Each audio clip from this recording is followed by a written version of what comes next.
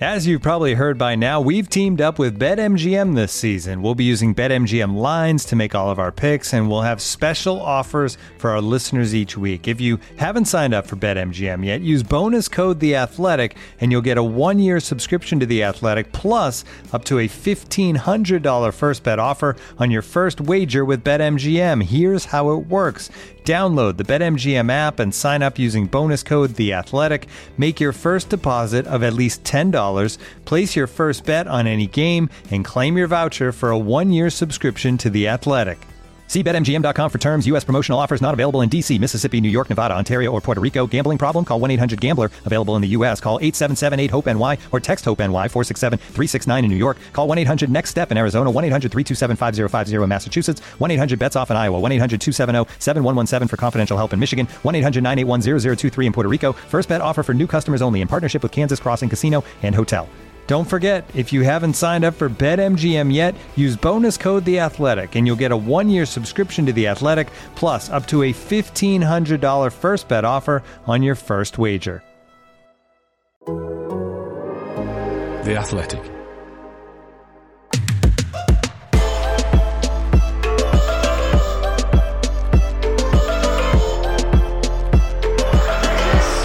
Totally Football League show. Samba saves Forest as Jordan puts Huddersfield on the roads to Wembley.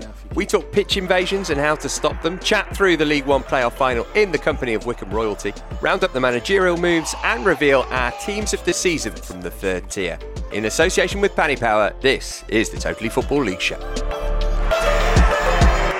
What a midweek, listener. Both Championship playoff semi-second legs delivered drama by the barrelful. Here to discuss all that and plenty more with me. It's a classic TFLS lineup today. Adrian Clark's in. Morning, Clarky. Hello, good morning. Sam Parkin's back with us too. Hi, Sam. Morning, Matt. So as mentioned, managerial movements, League 2 action, a final to preview, and we'll pick our League 1 team of the season later. But we're going to start in the Championship. We now know it will be Nottingham Forest versus Huddersfield Town. Let's talk about how they got there. All eyes here on Sorba Thomas. Delivery is dangerous! Jordan Rhodes pounces!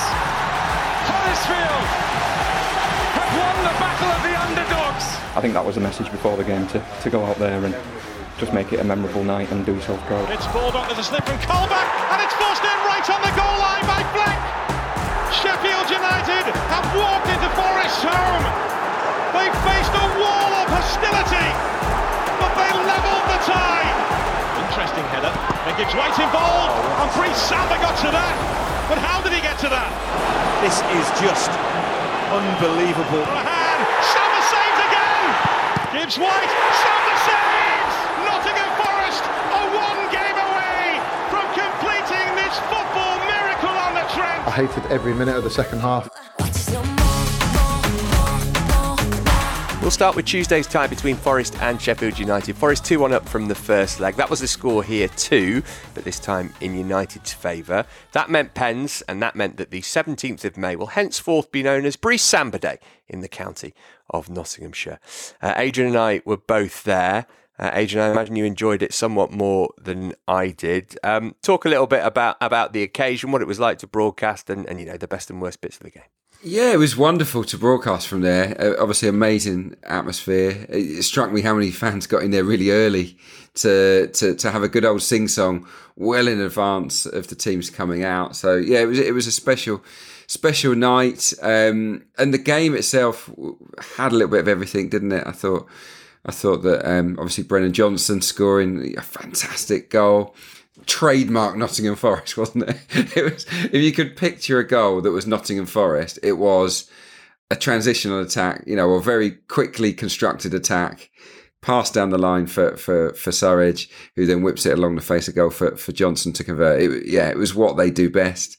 But then, Sheffield United came back into it brilliantly, didn't they? And so much to discuss. We'll get through the details of it, but I really, really enjoyed it. I kind of had no voice by the end of it, and I was drained. I was really drained by it, actually. And I was alongside Ian Danter on TalkSport, and he was completely exhausted. As soon as we came off air, he sort of slumped in his seat. He was completely whacked out, and I think it was just that kind of night because you didn't know what was going to happen next. Yeah, it's definitely the most drained I've ever been by a football match. And it comes second to last time Forest played Sheffield United in the playoffs. But I think part of it for me was that Forest just played so poorly for such a lot of the game. And now that, Sam, is partly down to Sheffield United playing really, really well. But it seemed quite apparent to me that some of the Forest players, at least, were either nervous, tired, or both. Yeah, probably more nerves, I would say. Although Steve Cook was very honest after the game, wasn't he? He's brilliant. When he speaks about just his legs are gone, hated every minute of it. That's not normally the openness you get from footballers, and that's probably my experience of the playoffs as well. It's tense nights, and yeah, I thought Sheffield United were brilliant. To be honest, on the night, I thought Gibbs White was poetry. Honestly, some of the passes, the pace and the weight of some of his deliveries. Obviously, the outside of the foot pass he executed for the Ndiaye chance, but there was more than that. He was just so graceful. I thought the two wing backs actually was a big difference. Obviously, Norrington Davis kind of quelling the threat of Forest's right hand side for the majority, and obviously Baldock produced a bit of magic for one of the goals. So I thought, that the changes paid off as well for United. But I enjoyed watching them. But Forest could have buckled. That's an important point, I think. Teams have gone under that type of pressure, and when you've had a bit of a doing in terms of the way they've moved the ball, Forest stayed strong, and that's testament to the likes of Steve Cook. Yeah, I'd echo everything Sam said there. Sheffield United were awesome, particularly from half-time onwards. They came out early, didn't they, for the second half? They were ready. Nottingham Forest didn't look like they were ready for the onslaught that was to come. And they asked me on air, look, they've got to chase 2 goals here. Surely they're going to put another attacker on. And I said, no, I don't think they will. I think that they've got very limited options, unfortunately, on the bench. They're down to the bare bones in terms of attackers, a couple of youngsters on the bench. And I think that I predicted that Heckingbottom would trust Gibbs White and Ndiaye and the rest of the guys to pull it back. And he was absolutely right to trust in them. There was no need to change it. They were brilliant, really, in the second half. Forest passing was poor, wasn't it? Couldn't get any kind of rhythm going on the night. But I would credit Sheffield United to a degree. Sam's right about the wing backs. Wonderful contribution, wasn't it, from Baldock for that second goal. So, yeah, I felt it was a little bit cruel, really, on Sheffield United on the night that they ended up going out because they were superior. But you have to remember that Forest probably should have won by more goals in that first leg. So, and over the course of the season, Forest have shaded it. They've been slightly stronger, I think, than the Blades. And yeah, I think we've got the right finalists. But yeah, what a game it was! I mean, so many things to discuss. I mean, Heckingbottom with the Jed Spence. I don't know what your take on that was. Sort of slamming the ball into his gut. I thought that was a bit naughty, really. Yeah, I think, we will come on to pitch invasions and things shortly, and there's absolutely no excuse for what happened, of course, but I don't think that helped what Paul Heckingbottom did. I don't think it's unfair to say that.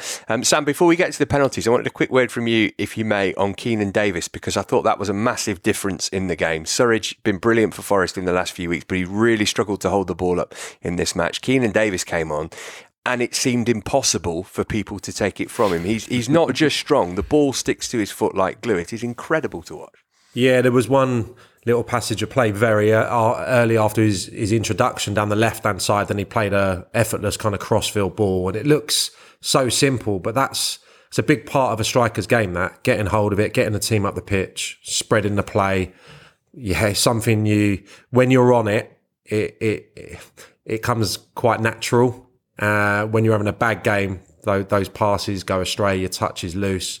He makes a big difference to him. That's obviously what's held Sam Surridge back a little bit, with huge respect that I've got for him as a finisher. His all-round contribution is nowhere near that of Keinan Davis, and Forest will want him fit for the final. That said, what a pass for Surridge for Johnson's goal. The little look is brilliant.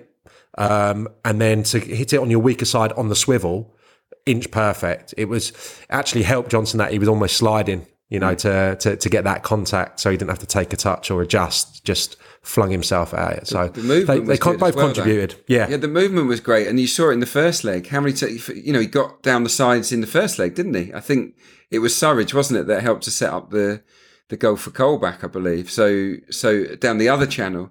So I think that's a really, really good asset. He even though I completely agree, Davis was really good when he came on. Surridge needed to come off. His contribution across the two legs, Sam Surridge, means I think that the manager has a very, very difficult decision to make. By the sound of what Sam says, he would pick Keinan Davis, but I don't know whether it is a no-brainer or not. Keinan Davis is an impact sub looking to bulldoze tired centre-backs might be something to consider. It's a tough call, I think. Yeah, if they're both fit and been training the last few weeks, it's a no-brainer. At the moment, you go with Surridge, I think, and then 60, 65 minutes, if it's necessary, Keinan Davis comes on then. Because that has been the role reverse of that, essentially. But obviously that's when Davis was fully fit. We've got to talk about Brice Samba, Adrian, because we got to penalties because of him, essentially. He made one incredible save early on and one at the end, which was just extraordinary, given the circumstances, the time of the game and everything. But then we get to penalties and there's big Jordan Pickford World Cup 2018 energy with his water bottle. I mean, but it is one thing having that information to hand, but I thought particularly the nerve to stand still for the second penalty that he saved and just fling his arm up and put it onto the crossbar. Psychologically for Sheffield United, that must have been a hammer blow, because it was such an unusual save and an incredible performance from him. Yeah.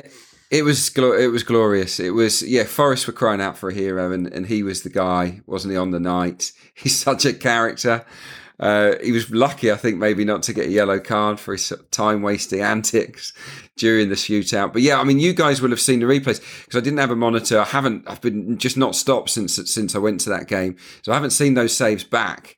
I thought the first one in the first half that Sam described earlier from the Gibbs-White, great pass for Ndiaye. That was a great step. That was a great save, making himself big. The one at the end, did he know that much about it? The one where Ndiaye sort of swivels from about 3 yards out? It's similar. It's reaction time is incredible. Yeah. It is. And then the strong hand as well. But yeah, I mean, as you say, Clarkey, they were exceptional saves. Normally, one you'd expect him to make. I wouldn't have expected him to make either of them. Brilliant. No, and in the shootout, obviously done his prep, done his homework. But I did think he got into the minds of the players. Is it Oliver Norwood who had the first penalty? He went too early. He went too early, didn't he? It must have been 3 or 4 minutes he was standing with the ball by the spot. It was too long, and because Michael Oliver was talking to the two goalkeepers, telling what he expected. So, but in between the penalties, I thought he played the role of sort of time-wasting bad guy really, really well, and it was a joy to witness, I have to say. Fantastic scenes. So at full time, we get the scenes reminiscent of what we saw 24 hours previous in Huddersfield. Pitch invasion. Forest have had absolutely nothing to celebrate for 23 years, 30 years really, since they've been to Wembley. So you can understand people getting overexcited, but no excuse, of course, for what happened to Billy Sharp. He was assaulted. Police have arrested a man in connection with that. I've just mentioned this on the Totally Football Show, but it bears repeating. If you go onto my Twitter page, you can see some Forest supporters have set up a Just Giving page. They've been in touch with Sheffield United to raise some money for his nominated charity, just to try and make things a little bit better after that awful incident. It is Martin House Children's Hospice. You can either go to Martin House's website and donate there, or have a look at my Twitter page at Matt Davis Adams, and you can see the link if you want to help donate. But dreadful stuff. That guy will obviously never watch another football game live again, quite rightly. The night before, Nathan Jones had said the fans were an absolute disgrace. How one of us hasn't been injured, I don't know. We don't complain. Football fans are like that. Some are idiots. Obviously, you'll have seen, listener, I'm sure, the footage of Ollie McBurney appearing to stamp on a Forest supporter in the ground as well. Police investigating that. The thing to say, Adrian, you were on hand to watch this too, is people shouldn't invade the pitch at the end of the game. I just don't know how practically you can stop people from doing that. If you've got a bunch of 50 to 100 stewards on minimum wage or whatever, and you're asking them to put their safety at risk to try and stop thousands of people, it's just not practically possible, is it? Yeah. You don't want fences back, though. That's the thing. I don't want to see stadiums have fences, really. I think the EFL, there's not much the EFL can do, really, other than threaten to close stadiums and whatnot and punish fans that way, punish the clubs for not doing enough to stop these invasions.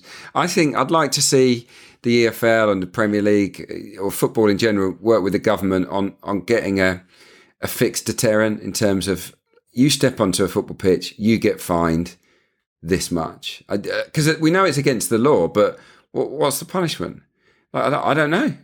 I genuinely don't know what it is. If it was £1,000 fine, you're thinking twice, aren't you? You're not going to do it. I certainly wouldn't.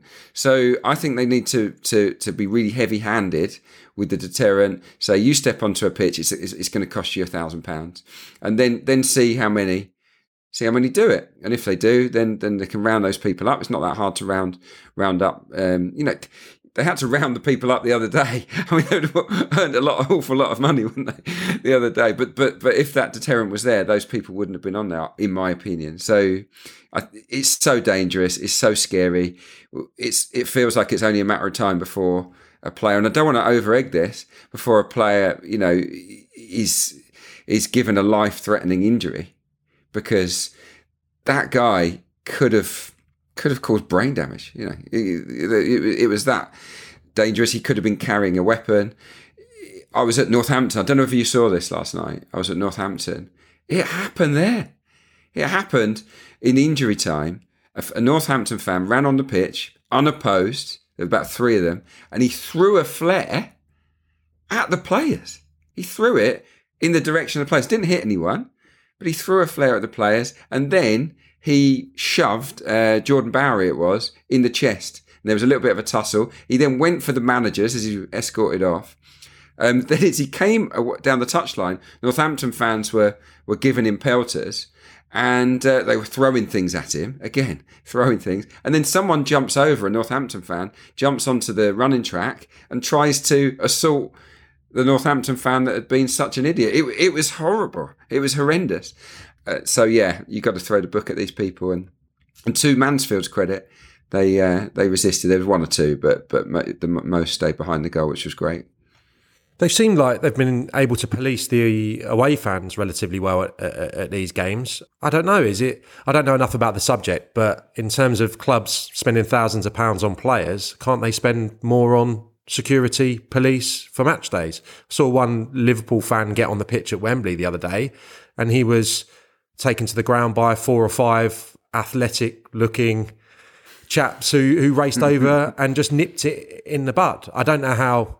But the FA have got more money than Northampton, haven't they? That's the answer. Yeah, but can the FA do that? Can't they subsidise that? Because, just for the playoff games or the games on the final weekend of the season where the pitch invasion is the main concern. Is it just police resources? Is it a lack of police resources? Costs a lot of money. Funds? It costs a lot of money, doesn't it? But couldn't, as you say, Adrian, them outsource some kind of security firm to actually, get a handle on this, really? Because I hate the what's the term? The whataboutery after this happens. Every set of supporters across this country is going to have people that are going to misbehave. We've seen it. You wouldn't expect Huddersfield, Forest, Northampton, really, would you? On the face of it, people stepping out of line. But every supporters group has them, especially when they've been drinking throughout the day, siege mentality, the enthusiasm, all that. It's going to happen. So, yeah, I don't like finger pointing at particular clubs. It's a social problem, isn't it? Something that seems to have got worse since the summer. Yeah, something will have to be done about it. I do think that since pandemic ball, football supporters as a collective have been amazing and improved massively, but individually, some people have just gone feral. But yeah, something will have to happen about it, I'm sure. All right, let's take a little pause for the cause here. When we come back, we'll reflect on the other Championship playoff semi-final second leg. Hello listener, Matt here again, just popping in retrospectively because after we'd finished recording, it was confirmed that Forest season ticket holder Robert Biggs had been jailed for 24 weeks for headbutting Billy Sharp. And that Lacazette? Why aren't you at training? Not feeling well, boss. Have you seen Emile Smith-Rowe? Oh, he's at the pool. The recovery pool. With a game to go, it seems most Arsenal players are already on holiday. Luckily, you can still count on Paddy Power's Bet Builder offer to stick around, with money back as a free bet if one leg of your 4+4 Bet Builder lets you down. Paddy Power. Pre-match online Bet Builder bets only. Min odds 1 to 5 per leg. Max free bet £10 per day. 7-day free bet expiry. Excludes enhanced match odds. T's and C's apply. 18+. BeGambleAware.org. You're listening to the Totally Football League Show, part of the Athletic Podcast Network. Another absorbing semi at the John Smith Stadium where Huddersfield edged out Luton thanks to sub Jordan Rhodes' late goal. A 1-0 win on the night gave them a 2-1 aggregate here. Sam, I feel like your old club Luton might be kicking themselves here. A bit like Sheffield United, they were the away team, but they played better, I thought, on the night, particularly in the first half. They had a whole lot of chances. Harry Cornick and Moore could easily have been in front by the break. Yeah, they played really well. I thought they did a bit of a job on Huddersfield's midfield, you know, the way that they pressurised them. Russell in particular, I think in the second half at Kenilworth Road had a bit of a problem. And again in the first half on Monday, great technician. But if you do get around him, I think that they got joy from that. Cornick was obviously a constant threat. We knew he would be. What a chance he had. And I don't buy into he caught it too cleanly cliche. He just had to obviously change the angle of contact, his foot, and direct it towards one of the corners. I mean, he met it perfectly. He just couldn't find the angle on the strike. But, you know, they played really well. Huddersfield improved, I thought, hugely in the second half. Corberan tinkered. I think he switched from the 3-5-2 to the 3-4-3 when Thomas came on, and essentially he was the difference maker. He created 4 chances, you know, when he came into the pitch, 4 shooting opportunities, and he put in, I can't tell you how good that cross is. It was just perfect. Jordan Rhodes' movement, the contact, the delivery. It was a great goal, but Luton probably deserved better on the night. Over the 2 ties, not sure. Pretty even, and Huddersfield probably shaded it. Would you agree with that, Clarkie? Yeah, I just thought there was nothing in it, literally nothing in it. I think that he kind of deserved to go to penalties, really, because Luton were a match for Huddersfield. And why I think, you know, I want to heap praise on Luton is because they did it with not half a team, but 3/4 of their best team. Had key men out, didn't they, at the wrong time of the season, but they stuck in there. Adebayo is probably the difference there, Clarkie, right? If he's fit, fully fit for 2 legs, Luton probably go through. I think they do. Yeah, I really do. I don't think Huddersfield were anywhere near their best. That's because Luton come up with some good game plans, like you said, to nullify the midfield in particular. Obviously, Huddersfield were without Sorba Thomas for the first leg and for most of the game in the home one as well. We should say that. But Luton can walk away with their heads held high. It's just a tale of slight missed opportunities on their part. It was hard to defend. The guy will feel bad, won't he, for that Jordan Rhodes has got behind him to score, but the quality of the cross is just outstanding. And the finish, by the way, to hit it. You know, he didn't have a big part of the goal to aim at, did he, Jordan Rhodes? But he got a nice clean connection and found that bottom corner. It was classic Huddersfield, classic Sorba Thomas. This is a kid that hadn't played. I don't think he'd started in the Championship, had he, ahead of this season? He was at Boreham Wood not that long ago. What a find. What a find. He's a great technician. Yeah, there's a really good piece on The Athletic at the moment by Richard Sutcliffe about Huddersfield's recruitment and the methodology behind that, psychologists involved, geography tests and all sorts. So go and check that out. It's well worth the read. Sam, I'm sure you'll want to give some love to Jordan Rhodes. I thought that could have been a pivotal moment in the tie in an opposite way to what it turned out when Danny Ward went off, because obviously he's been the chief goal getter for Huddersfield this term. But Jordan Rhodes, one of those players, if you told me he was 28 or 48, I would have believed you. It turns out that he's 32, but he can still do it. And it's invaluable if you've got a goal scorer that you can bring off the bench like that. Yeah, he was a young lad coming through at Ipswich when I was there. His dad, Andy, was actually the goalkeeping coach. So I wouldn't say he's someone I've consistently spoken to, but after games, when I was still playing, I'd always have a word or two with him. Struck me as such a likeable lad, incredibly honest. And someone as a player, I'm sure, will be the first to speak about his flaws, the things he can't do, but what he can do is finish. He can occupy centre halves. He can compete aerially. He's not going to run past people with the ball. He's not going to be involved in intricate build-up, but he'll know all that. And I think that's a testament to like the honest type of character he is. And he's been a bit of a bit part player this year and in previous seasons, but always contributed big moments. I remember, I think Pookie missing some games towards the tail end of one of Norwich's promotions years. Jordan Rhodes got an opportunity and scored vital goals. And again, the other night, and the post-match was lovely because, as I'm saying, Jordan Rhodes is just a lovely lad. And Sorba Thomas, I think, name-checked Boreham Wood about 3 times. So he's, again, someone that is clearly the right type, hasn't forgotten where he's come from, and probably just loving that environment that he's flourishing in. So, yeah, two it struck me, really nice interviewees, and a great goal to win the tie.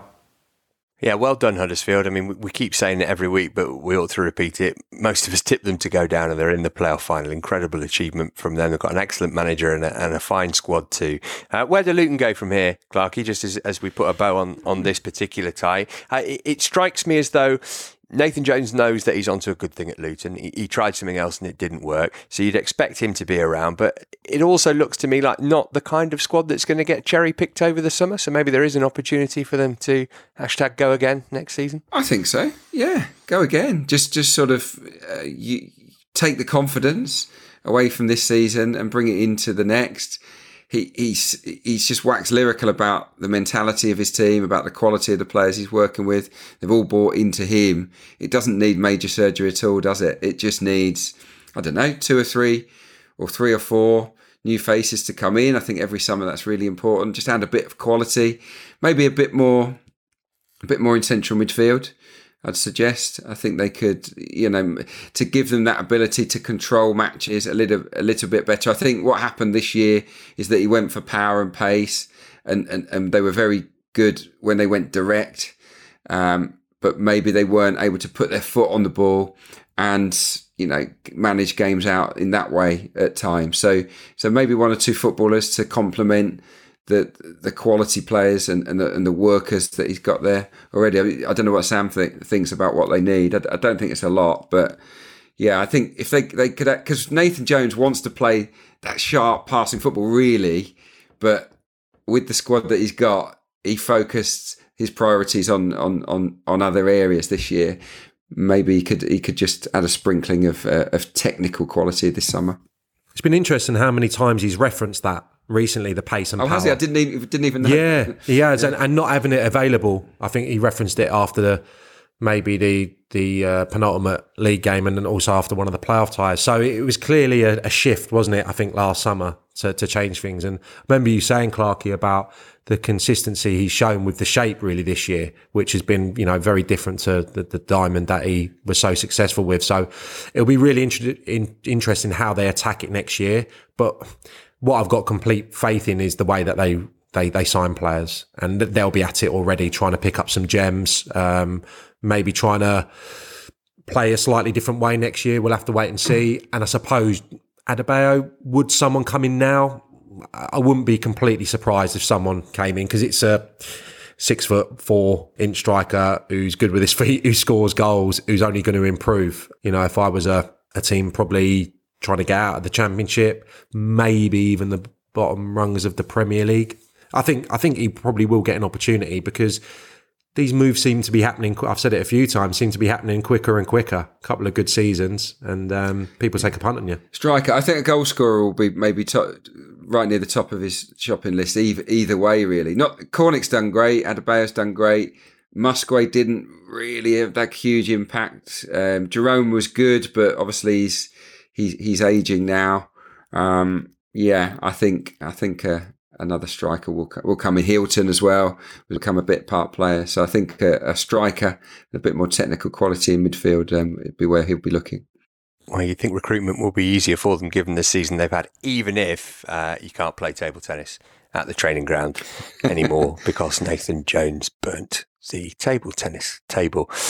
Meanwhile, on Wednesday night, Adrian was at Sixfields to watch Mansfield book their place in the League Two final. Stephen McLaughlin with the only goal of the game here. It meant the Stags go through 3-1 on aggregate. Worthy of it, I think, over the balance of the tie, Clarkie, but this game was not without its controversies. No, it wasn't. I think the right team went through. It's hard on Northampton because they were so close to going up. But the bottom line is there are only 3 points that separate Northampton and Mansfield over the season. So two very evenly matched teams. What happened in the second leg was that Northampton started like a train, had a great chance with Epia, who really impressed me. The guy on loan from Leicester City, quick, and he was a real threat. Great matchup, actually, with McLaughlin of Mansfield. And his header was brilliantly saved by the keeper, Nathan Bishop. And then Mansfield sort of scored against the run of play. Really, nice goal, one full back to the other. And then Mansfield just basically said, right, come on then, come and break us down. We don't think you've got the imagination, the guile, the quality to score. And kind of that's what it proved to be. It was a back six. So they had the back four, the two full-backs tucked in, and the wingers, the wide forwards, Lucas Akins on one side and Bowery on the other, were basically playing as wing-backs. And Northampton had all of the ball, all of the pressure, put the ball into the box a million times, but they didn't create any chances. Not really. They didn't, nothing clear cut. Every time they had a shot, a Mansfield player blocked it. Yeah, there was a lot of effort, loads of endeavour from Northampton, but their limitations were laid bare in front of us, really. If they're not going to score from a set piece, have they got enough to break down, a team like Mansfield that was set up that way? And the answer was no, unfortunately. So, Nigel Clough nailed it last night. He got the game plan right, and his players executed it perfectly.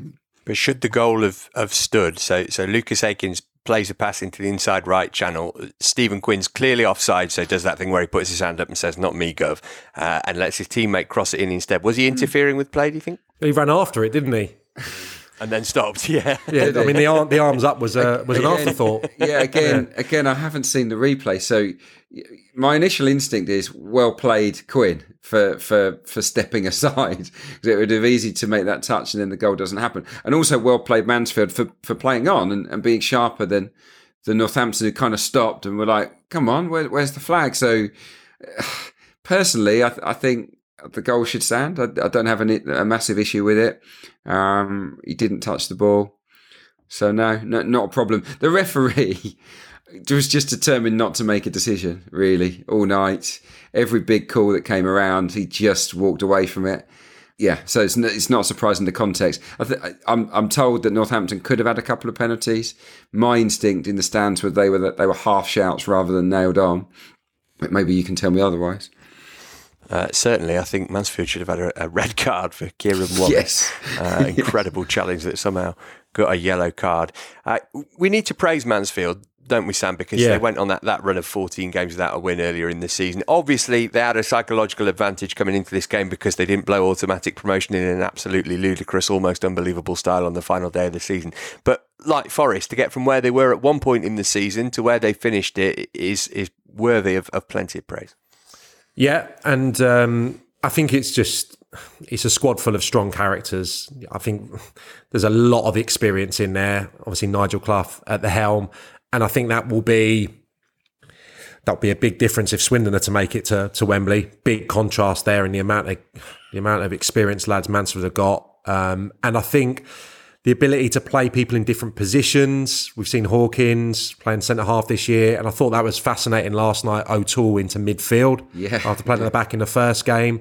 Made 3 changes, which shows he's got a decent squad, trust in the squad, and that's all good. That's good management in the playoffs. After a victory, invariably, you'd expect to see the same 11. So Nigel Clough utilised his squad there. And I think, there's still something for the old motivator and amongst a lot of these new age coaches, ones that haven't played. I think Nigel Clough would probably still be a little bit old school, but he's got a good team there together. And that was two strong sides going at it last night. And to limit Northampton to, I think the chance Clarkey spoke of was their only attempt on target in the first minute. To limit them to that, a strong, robust side from set pieces, all credit to the way that they defended, especially the two centre-halves, Perch and Hawkins in particular. I thought Hawkins was unbelievable. I thought he was so good. For a guy that spent a lot of his career up top, it was really special. And I think as a pair, they were excellent on the night. And John O'Toole in midfield instead of Longstaff. Now, Longstaff has been outstanding. He was a Premier League player last season, wasn't he? And he scored in big games for Newcastle. So a coup to get him, but then to leave him out of the biggest night of the season because I didn't. And Clough, I think, was quoted as saying, I didn't think this was the kind of night for Matty Longstaff. It's a recognition that I know what type of game this is going to be, and I, even though you're a great player, it's not for you. You step aside. I thought that's really smart management. The other thing he did was turn Northampton around from kickoff. It's a little thing, but it's just knowledge, isn't it? It's knowledge. He knows which end Northampton want to kick towards their home fans second half, and when they're chasing it potentially, getting that roar behind them from all those corners and free kicks. It didn't happen. All those corners and free kicks happened in front of the Mansfield fans. That's because I think Clough sent the message to his skipper, look, if you win the toss, turn them around. It's just knowing where you are and knowing the type of game to expect. And Clough, he pulled that one out of the bag. Excellent manager. Yeah, congratulations to Clough, to the Stags, and to Farron Rawson. Like Matty Longstaff, didn't get off the bench on Wednesday night, but has just completed the purchase of my late Nan's house. Farron, you might want to put a second bathroom in, but otherwise structurally sound. Do enjoy it. Okay, up next, we're heading to the first Wembley final. This episode is supported by Season 3 of FX's Welcome to Wrexham. Celebrity owners Rob McElhenney and Ryan Reynolds' small-town Welsh football club has finally been promoted into League 2 after 15 seasons in the National League. Dedicated staff and supporters celebrate the city's return to glory while bracing for the newfound challenges that come with being in a higher division. Will Wrexham AFC stand up to the challenges and rise again into League 1? FX is Welcome to Wrexham. Catch all new episodes Thursdays on FX. Stream on Hulu. Looking for an assist with your credit card, but can't get a hold of anyone? Luckily, with 24/7 US-based live customer service from Discover, everyone has the option to talk to a real person anytime, day or night. Yep, you heard that right. You can talk to a real human in customer service at any time. Sounds like a real game changer if you ask us. Make the right call and get the service you deserve with Discover. Limitations apply. See terms at discover.com/creditcard. You're listening to the Totally Football League Show, part of the Athletic Podcast Network. If you want to read more Football League content from the likes of Nancy Frostick, Paul Taylor, Phil Buckingham, Peter Rutzler, and more of the Athletic's best writers, you can do so by heading to theathletic.com/league show and get yourself a subscription of just £1 a month for the next 6 months. That's theathletic.com/league show.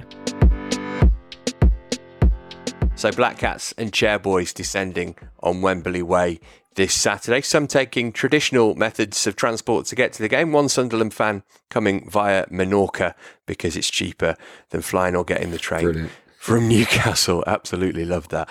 First thing to say, Sam, VAR used in all three finals. How do you feel about that? Don't ask me about VAR. You don't need to. That's your answer, mate. Yeah, that's how I feel. If it's being used in the Championship final, then yeah, you got to use it in League 1 and League 2. But so I haven't got too much of a problem. It's in our lives, isn't it? These are massive games. You can't show favouritism towards the champ. You know, it's massive days for these 6 clubs.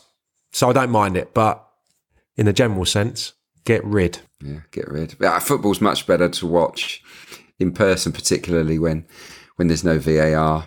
Yeah, I'm with Sam. Yeah, if you do it for the Championship, you've got to do it for all 3. But I'd rather it wasn't there, because I don't trust the people that are in Stockley Park, to be perfectly honest. I don't trust them to make the right decisions. And the consumer, I don't like saying consumer experience, or the fan experience is shocking. And, Yeah, I just think it kills the vibe. Yeah, I just want everything stripped back. Just goal line technology, offsides, automatic offsides maybe. When the technology is there, fantastic. But no, I'm over it. Yeah, it's rubbish. Agreed. Right, so Sunderland, Wycombe then. Both teams last won at the National Stadium when it was empty. Sunderland in the Papa John's, Wycombe in the playoff final. Tranmere the victims on both of those occasions. Sunderland have sold almost 44,000 tickets and they've asked for some more. The good news is that Brentford broke that red and white striped curse last season. Do you remember this, listener? Before they beat Swansea in the Championship final, teams who traditionally wear red and white shirts and black shorts had featured in 32 playoff campaigns and 16 finals without ever achieving promotion. Madness. So Sunderland, meanwhile, ended their own Wembley hoodie with that aforementioned Pizza Trophy win. Prior to that, they'd lost 7 consecutive finals. Thing is, though, Clarkie, all of that is totally irrelevant to this game on Saturday, isn't it? Basically, it's about Sunderland v Wycombe, classes of 2022. And I guess the big thing for Alex Neil, he said no significant new injury concerns. He's got a decision to make as to whether he starts Nathan Broadhead or not. Yeah, it is a big decision because Ross Stewart has to start. You've got Pritchard there. You've got Roberts, who I thought was really good in both semi-finals. Pivotal player, wasn't he? I think Patrick Roberts has to play. So yeah, maybe Broadhead's influence will be from the bench. Well, yeah, it's a tough call.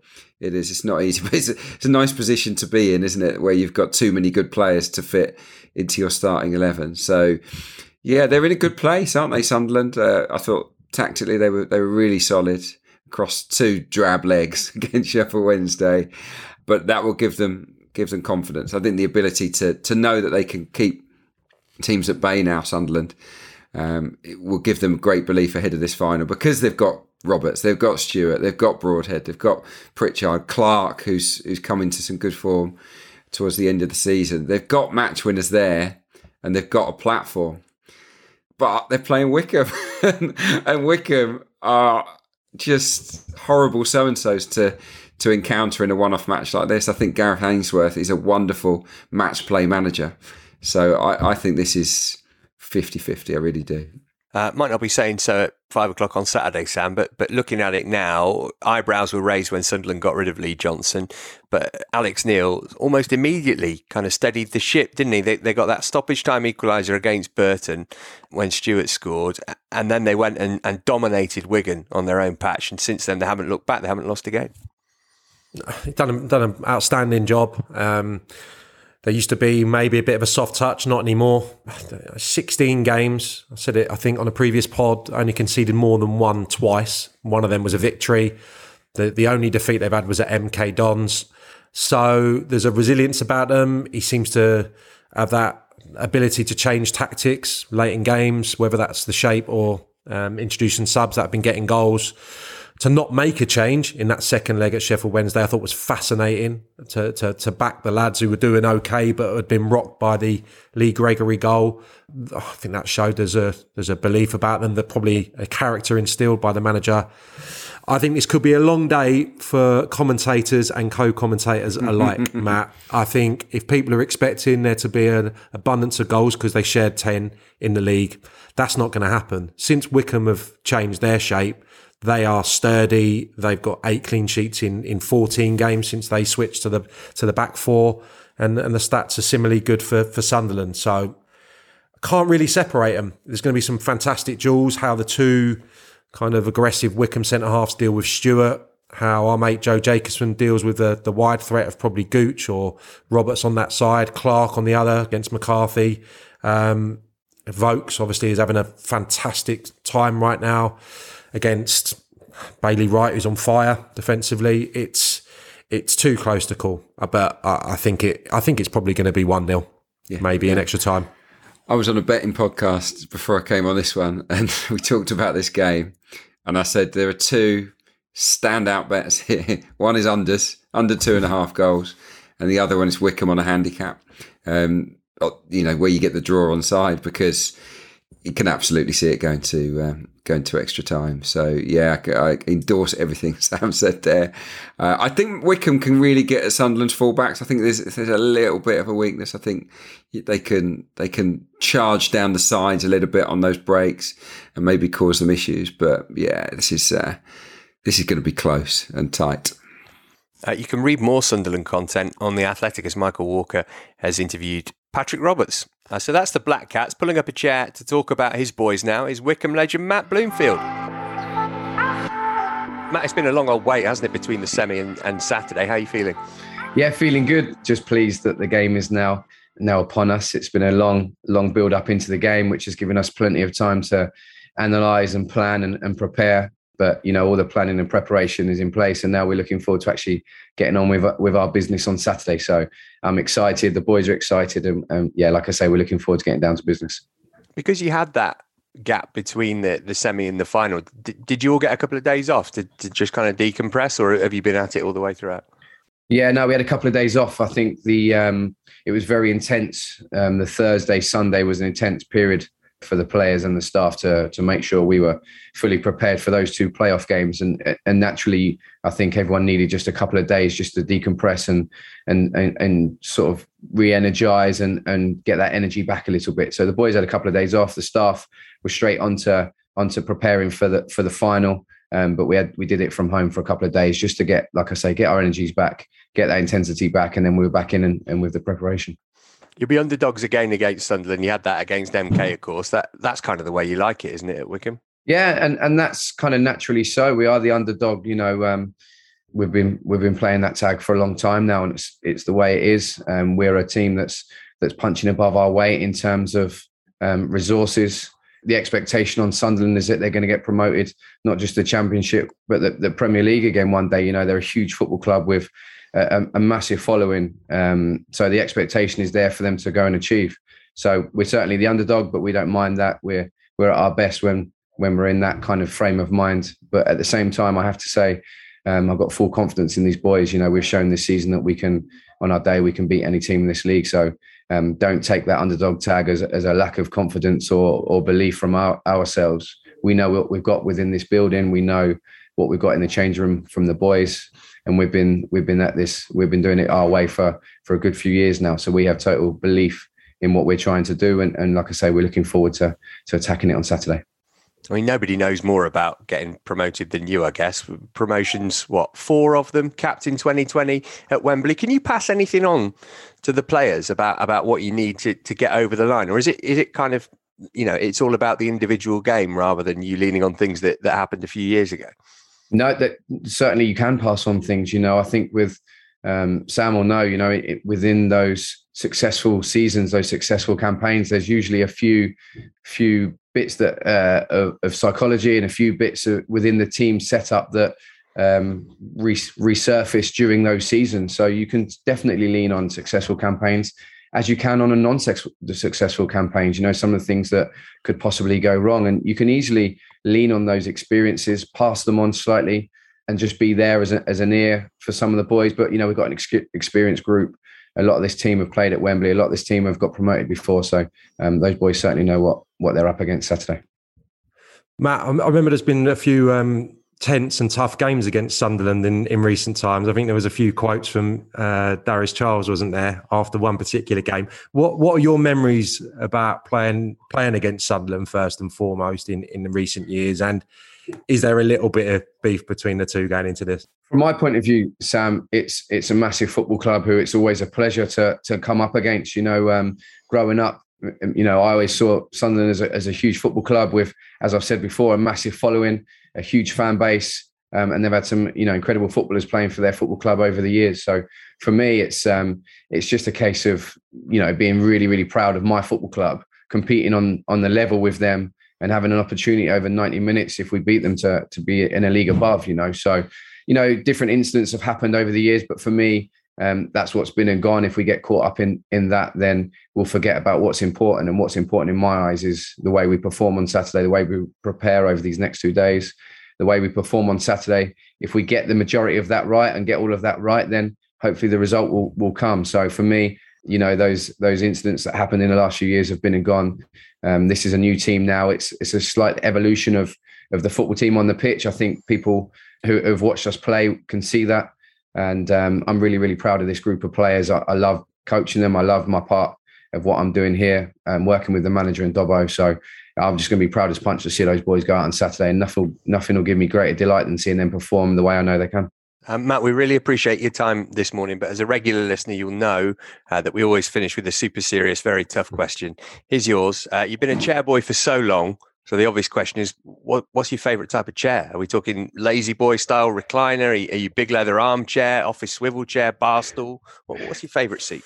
Well, I must say, in retirement, my favourite seat at the moment is the seat I have by my desk in the office, because I seem to be spending so long at it. So it's a big office chair, nice comfy one when I'm doing my analysis and all the work we're doing. So that's the one I seem, well, that and my car. I think my car seat, I seem to spend many hours sitting in there driving back from Suffolk and Wickham. So those two are the ones I spend most time. Have a little swivel on the office chair when nobody's looking still? No, it's just lean back, but it's comfy, so it does me. That's amazing. Matt, thanks so much for your time today. Really good luck for Saturday. Thanks for having me on, gents. It was a pleasure. Thank you. Matt Bloomfield there. Wickham icon, chair dweller. All right, so we think it's going to be a tight game. What do Paddy Power think? Let's bring in producer Abby. She can give us some odds on the League One playoff final. I can, and it's Sunderland who are the favourites to win this one. They are 21-20, Wickham 5-2. Sunderland therefore odds on to be promoted at 4-7. Taking in Clarkey's under 2.5 goals bet, that is going to be 6-10. So that looks very likely to be the case. And Wickham on a handicap, that is 4-6. So it looks like Adrian knows what he's talking about. But yeah, Sunderland the favourites to beat Wickham overall. Clip that up and send it to Clarkey so he can use it as his ringtone. Looks like Adrian knows what he's talking about. He just play that around Clark Towers every so often. Not my words, the words of producer Abbott. My wife might not agree. Yeah. You can find out these odds and more at paddypower.com or the Paddy Power app. It's over 18s only. Prices are accurate at the time of recording. T's and C's apply. And when the fun stops, stop. This episode is brought to you by Michelob Ultra, the official beer sponsor of the NBA. Want to get closer to the game than ever before? Michelob Ultra Courtside is giving fans the chance to win exclusive NBA prizes and experiences like official gear, courtside seats to an NBA game, and more. Head over to MichelobUltra.com/courtside to learn more. This is the Totally Football League Show with Matt Davis-Adams. Okay, plenty of news since last we spoke on Monday. Jake Daniels has become the first openly gay professional footballer since Justin Fashanu. He's rightly been lauded for his bravery, his courage, his honesty. I feel like that's been spoken about a lot. Sam, you and I are in the privileged position of having seen him actually play football this season in the FA Youth Cup quarter-final at Stamford Bridge for Blackpool against Chelsea. He's got tremendous potential. He was brilliant. They were brilliant collectively. A bit of a story this year in the Youth Cup. I think they knocked out Newcastle in a previous round. And yeah, trawling through all the highlights, he was heavily involved prior to that Chelsea game. And immediately, you could just tell. Yeah, just knew the game for someone so young. Played slightly off, I think, the number 9, if memory serves me right, getting into pockets of space. Yeah, just looked like a real player, and obviously has made his first team bow as well. So he could be an absolute star on the showing that I saw. Excellent, we hope so. Plenty of managerial movements as well to fill you in on. Johnny Jackson is the new AFC Wimbledon manager. I'm pleased about this, Adrian. We know, obviously, he's Sam's mate. We've had him on the pod a few times before. Lovely fella. But it was you who was saying the other week, concern about whether he could get back in again because of the proportion of first-time managers who don't ever become second-time managers. So this is excellent news from that perspective. I'm delighted that AFC Wimbledon have recognised his talent. I really am, because I don't think there would have been that many opportunities for him. Not because he's not a good coach or didn't prove to be a decent manager, because I was impressed with him. Thought he was really unlucky to lose his job at Charlton. But yeah, I did fear that what would happen. Would he have to go back to being a number 2? But I think it's the right appointment for the club. I do, and it's a good chance for him to put his own imprint on the team. We talked about the transition in policy quite a lot on this podcast last season. It'd just be really, really interesting to see which direction Johnny takes it, whether he gets in a lot of young players like they did this year, or goes with a bit more experience as well. It's local for Sam as well, isn't it? I mean, surely Sam's got to be involved here. He's local. He can get himself along to the training ground. Hey, I'll be involved in social media advisor. I'll be involved in the cappuccinos along the waterfront in Kingston. I'm sure. I think that's where it stops. You're going to be. I can see you being a consultant. Yeah, just pop down to the training ground. Once or twice a week, have a little word. Again, for a coffee and a pastry. Yeah. You don't need the cash, do you? Let's be honest. Yeah. It's a good fit, though, right, Sam? For your mate, he'll be given the time to put his own imprint on it, you'd think?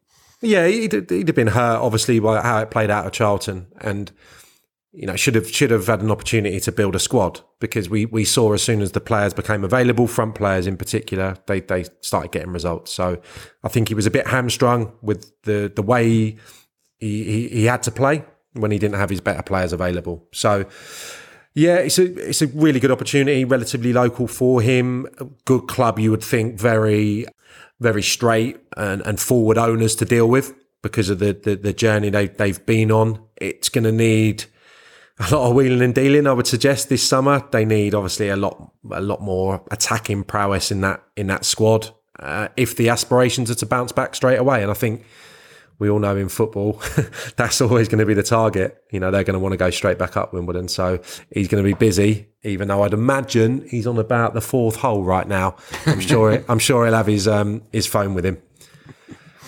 Paul Ince has been appointed Reading manager on a permanent basis. Mark Bowen is director of football, hence why Bowen didn't want the Wimbledon job, I suppose. This being Reading, Adrian, they like to get through their managers. At what point next season will Bowen be installed as interim gaffer?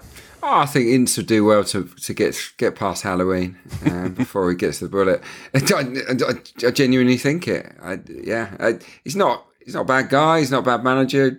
Did an okay job to sort of keep them up, but yeah, I'm not convinced by the appointment. Not convinced really by the direction of the club, and I think they might struggle. It'd just be interesting to see if they're able to keep hold of their prize assets, because they've got a lot of talented forward players that would have been very underwhelmed by what they were part of last season. Very frustrated. Did they have the stomach to stick around for and that, more of the same potentially, or do they want to angle for moves? I think you could look at the guys in the front four and say that they'll all be on the lists of other teams. So yeah, it could be an interesting summer at Reading. Of course, I should have said Mark Bowen is the head of football operations, not the director of football. Big assistant to the regional manager versus assistant regional manager. Energy to that. Sam, it smacks to me of a club who want to do something on the cheap. They've hired somebody who's pleased to have got the job on a permanent basis, rather than somebody who's going to say, you need to give me X million pounds to revamp this squad that would have got relegated had the teams not been deducted more points than us. Yeah, quite possibly. I don't know. I think there's teams that need probably more surgery, more overhauls than Reading. That said, there's a large amount of players, huge amount of players that are out of contract. I think they're negotiating with John Swift. I think I read. I don't know with this one. I think it's been a pretty wretched season for them, given the amount of talent that they had at their disposal. I thought that would get them out of the mire eventually, and ultimately that's what happened. But it's going to be a different looking squad, and I don't know. It doesn't seem to be, Reading fans really disappointed with this appointment. So there must have been some good in those performances towards the tail end of the season. But I have to agree with Clarkey, really. It doesn't feel like it's one that's going to have longevity. Speaking of a lack of longevity, Salford City have sacked another manager, Gary Bowyer, given the boot. We were assuming Michael Appleton was coming in. The Athletic reporting on Thursday that Manchester United's under-23 coach Neil Wood is set to depart United to become first-team manager of League Two side Salford City. Worked closely with Nicky Butt, who's obviously one of the co-owners. I don't know, it's hard not to mock a little bit, I think, Adrian, with Salford, but because of the kind of stance taken by some of their owners who work in the media publicly about how football should work and how it actually has worked at Salford City, it all feels a bit like, okay, so Neil Wood then, who's going to be replacing him in 6 months? He needs a "can I go back to Man United" clause written in that contract, doesn't it? They're just flip-flopping, aren't they? For guys that know an awful lot about football, there's no direction, is there? There's none. I still don't really know what sort of team they are. I think they went a bit more direct, didn't they, towards the end of the season with the big centre forward coming in. But Neil Wood used to working at under 23 levels, more technical players, playing a different, brand of football. So it's a trendy one, isn't it? I'm all for it. There's been a lot of success with young coaches that are developers, that come in and improve players, improve teams, have philosophies. It's been the season of that, really, right across the EFL. So in that sense, it's a fashionable appointment, isn't it? But like you say, Salford have keep changing their minds so often. You feel like you have to doubt them or mock them, which we're happy to do here on this show. We haven't even mentioned Scott Brown at Fleetwood yet. A appointment that caught many of us on the hop. Congrats and all that, but Sam, I feel like you might shred his announcement tweet. This is from Scott Brown's official account at ScottBrown8. A picture of him holding the shirt up with Brown 1 on it, which doesn't matter, match the handle. But anyway, he says, delighted to be named head coach at FTFC, excited for the next chapter of my career, can't wait to get started. Not a single emoji there, absolute route 1. Scott doesn't need any more reds, does he, or suspensions? So I'll give him a yellow, because I would imagine he's particularly reticent to get involved in any form of social media.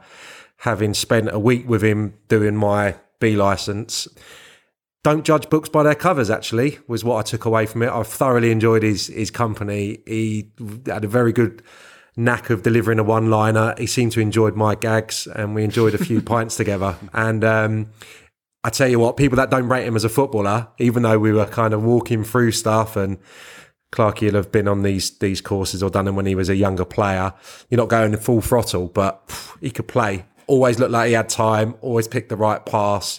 I'm sure because of his job and his playing style, he will know the game.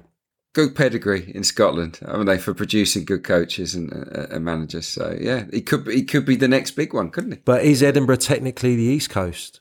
It's always West Coast. They always get the plaudits, isn't it? The Glaswegians that get the plaudits, isn't it? Yeah. Find out on the Totally Football League. I better find out where he's from before I come out with that type of nonsense. By the way, he did a lot better Twitter-wise on Christmas Day when he tweeted, "Thanks for all the Christmas messages. Means a lot."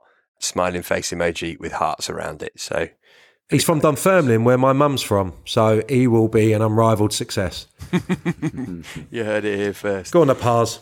Right, before we go, with the full stop being put on League One this season, this weekend, we thought it apt to get our boys to pick their teams of the season.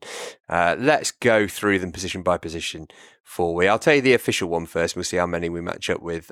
They had Michael Cooper, then Watmo, Michael Heckway, Harry Darling, Wes Burns, midfield of James McLean, Barry Bannon, Dan Barlaser and Scott Twine, with Michael Smith and Ross Stewart up front and Liam Richardson in charge of it all. Sam, who's your goalie? My goalie is Cooper at Plymouth. Yeah. Okay, so matching up there. Clarkey, are we getting a full house on that? Yeah, he's had a great season, loads of clean sheets. I think he was the best goalkeeper in the division. Yeah, big future ahead, I think, for Mike Cooper. Do you go back four, Sam? Do you want all four? Yes, please. Yeah, I've got I've got two defenders. In keeping with my footballing philosophy, that's going to see me announced at AFC Wimbledon any day soon to assist. Wes Burns at right back, who essentially is a right winger stroke right wing back, but according to Transfermarkt, he has played right back this season, so he's going in there with Jack Watmore and Harry Darling. I've gone for lads I've seen this season in the flesh and thoroughly enjoyed, watching them essentially. So there is a few omissions. And left back, similar to Burns on the other side, James McLean. I think just the output those two have had in terms of assisting and scoring goals from deeper positions, maybe slightly unnatural roles, has been phenomenal, really. Clark, you went for the same two centre halves, didn't you? What about your fullbacks? Yeah, Watmore and Darling, I think can play at the higher level. Obviously, we know that James McLean can. 9 goals, 7 assists. So yeah, I think those three are nailed on. I went for Chidozie Ogbene, another guy that I've seen live in the flesh. Obviously, he ended the season up front, but for a lot of it, he was a very exciting right wing back for Rotherham United. He made things happen, and I was just really, really impressed with him. I think he's someone that can do really well for Rotherham in the Championship next season. We had him on the pod earlier, and if you didn't hear that, just go back to listen to his beautiful Irish/Nigerian accent, which is something to behold. Oh, you've gone for a diamond, Sam, Very flash. Who's at the base of it? I've gone for basically nobody's got a defensive bone in their body, but this one probably. Do you know what? 3 of them are really energetic up and downers who would be capable of doing it. But Ben Wiles is going to have to sit a little bit for me. I think he's been Rotherham's best player, and I don't think everyone would go for that. I think people would go for Smith, potentially one of the centre halves, or Bene. I think Wiles is a driving force, can score goals, but could get it off the back four. No problem, and get the team up the pitch. I just wanted to get a Rotherham player in, and he's the only one as well that I've gone for. You've also gone for Gareth McCleary and Will Keane, and of course you had to pick your boy, your favourite player in League One this season in there. Yeah, Scott Twine off the left and McCleary off the right. I think McCleary's taken Wickham to another level. When we spoke to Matt Bloomfield today, the club's evolving. Better calibre of player. He's been fantastic, the return consistently. Scott Twine, another one who worked really hard. I just had to shoehorn him in, obviously, because he could play up front, he could play off the front. He's been the best player in the division, I would say. Will Keane, top goal scorer. So he's going to be at the point of the diamond. Yes, he could play up front, but he's played more as a 10 under Liam Richardson. So it's a bit shoehorned, but I'm happy with it. Tactical analyst Adrian Clark, meanwhile, has gone 4-2-1-3. So tell us about your 2 sitters and the little floater in front of them. We can tweak it. It could be a 4-2-2-2. All right, Randy. Style, but we'll see. We'll go with 4-2-1-3 because it's a bit unusual. I've gone with Max Power and Barry Bannon as my sort of regulation midfielders. I think both have had great seasons. Max Powers, obviously, he can slide across and cover at right back when Ogbene goes and does his thing inside the final third. He spent a lot of this season at right back, but I think that Wigan were outstanding, and Power was certainly Mr. Consistent for them. Bannon is a class act. I know that Sam. Right, before we came on air, we talked about Bannon and said he was better towards the end of the season. He didn't do that much early on in the campaign. I kind of agree, but he's a class act. So Power and Bannon. I've got Scott Twine in front, a little bit of a marauding role. The player of the season, obvious pick there. I too have gone for McCleary. I'm glad that, I thought Sam might not go for him, so I'm pleased we're on the same thinking there. I've gone for McCleary and Will Keane to kind of make up that attacking midfield 3 behind the main striker, which for me is Cole Stockton. Yeah, you got Stockton as well, Sam. It's a bit reductive to say, but I mean, Morecambe go down without him, essentially, don't they, this season? Yeah, and that's why I'd just like to get him in there, because you get all the plaudits being in one of the top teams, which I have done throughout that side. Like McCleary, I could have had McCleary or Bannon, and I just think McCleary's still got an opportunity of going up. And yeah, Barry Bannon's my biggest omission, but he's a championship player, really, isn't he? So it's like Clarkey. It's like Clarkey turning up and playing in a vet 6-a-side. He's going to be the best player, isn't he? Every Tuesday night. So that's my excuse there. Yeah, Cole Stockton, struggling team, and delivered not only a brilliant return, but he scored 5 absolute worldies. I mean, he's got to be in a team, although Vokes could be in the team. Michael Smith could be in the team. I've gone for Ross Stewart. Yeah, I've gone for Ross Stewart with Cole Stockton. I just think Ross Stewart has transformed Sunderland from, at times, quite a difficult watch. A team that aren't going to score bundles of goals. He's been ridiculously clinical. He's got a great all-round game, and they're my 2. But it could quite easily have been Smith or Vokes. They've been excellent as well. On Ross Stewart as well, at the start of the season, you got to remember they'd lost Charlie Wyke, and the feeling was, they're really going to just rely on Ross Stewart, who didn't really do that much as Wyke's understudy. Is he that good? There were big question marks. So it's his first full season as a nailed-on starter there, and yeah, he was outstanding, absolutely brilliant. Yeah, I feel bad that I didn't include him in my team. It's just a shape of the side thing. I haven't quite got that crazy kamikaze tactical instinct of the boy Parkin, but yeah, that's the only reason. Otherwise, he would have been into. Who's managing this Maverick 11 then, Sam? Yeah, it was a complete toss up between Paul Warne and Liam Richardson. I just went for Richardson just because of all the problems at Wigan, I suppose. And yeah, they had a good squad, and he signed some really good high caliber players, but you still got to mould him into a team. Really impressed with some of the little snippets we've seen from the dressing room, the way that he speaks to the players, and yeah, champions. Just Pip. It's Paul Warne, who obviously did a double this year, didn't he? So he's going to assist. I'm going to get him along for the ride. Partly because I'm seeing him on Saturday at the playoff final, I think, so I better give him a role. Paul Warne did win the Papa John's Trophy. Liam Richardson did save Charlie White's life. Let's not forget. Yes. Maybe that tipped things slightly in his favour. You went for Warne though, right, Clark? You somebody we were a big fan of on this pod, and obviously had the tough task of being the man who was in charge when they went down from the Championship. So it's a whole other thing to get motivated yourself and your players to get straight back up again. Yeah, I'll give it to him, but Liam Manning has almost pipped him to it. Liam Richardson's hard to argue. Won the league, saved Charlie White's life. That is pretty unbeatable, to be honest, but. Amazing, and he's a newbie as well. He's a guy that wasn't a number one manager before, so kudos to him. Yeah, Warne's done the double. He won the cup, and they were the best team for so long.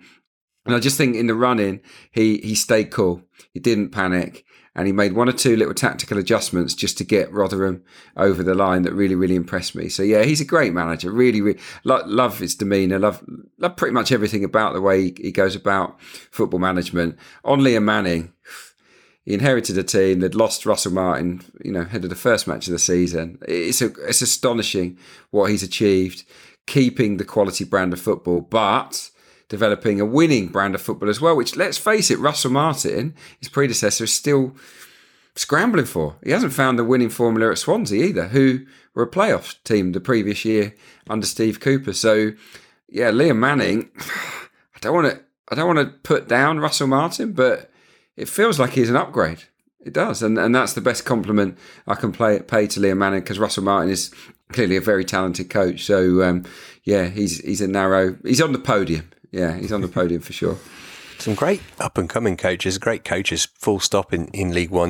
We wonder what Kieran McKenna would have done with Ipswich had he been there all season.